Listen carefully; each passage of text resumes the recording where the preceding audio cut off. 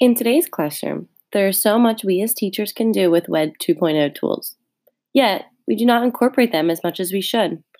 Our students love using technology because it's something they're familiar with, something they're mini geniuses on. Incorporating more technology into our classroom, especially Web 2.0 tools, will be beneficial for our students' learning. They enhance their learning through group discussions and collaboration with their peers. Students develop higher order thinking skills when they have to share their thoughts, interpret their peers' thoughts, and then respond accordingly. One thing we all know as teachers is assessment is never fun. However, why not make it more engaging for our students by using Web 2.0 tools to conduct our assessments? In recent class I took through Wilkes, we used VoiceThread to share our discussions and comment on other classmates. I love this tool and immediately wanted to incorporate it into my classroom.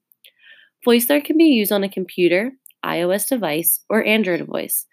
This is important because students can continue to work on their assessment after leaving school using their personal devices. It is also a useful tool that can be used in the BYOD environments that exist today.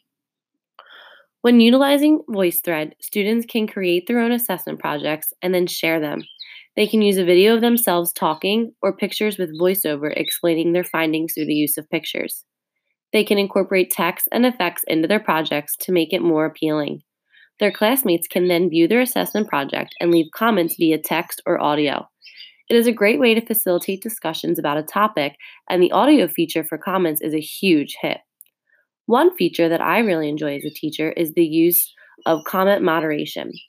If a prompt for a voice thread is assigned by a teacher, they can hide comments from all users except them. This feature is great for assessments because it forces students to create original and creative responses.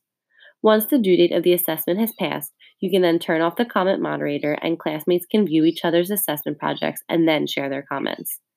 Let's start making these assessments more engaging and meaningful to our students by incorporating Web 2.0 tools.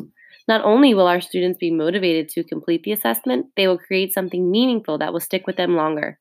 They will engage in conversations with their peers and will develop higher order thinking skills that are critical to being successful in the real world.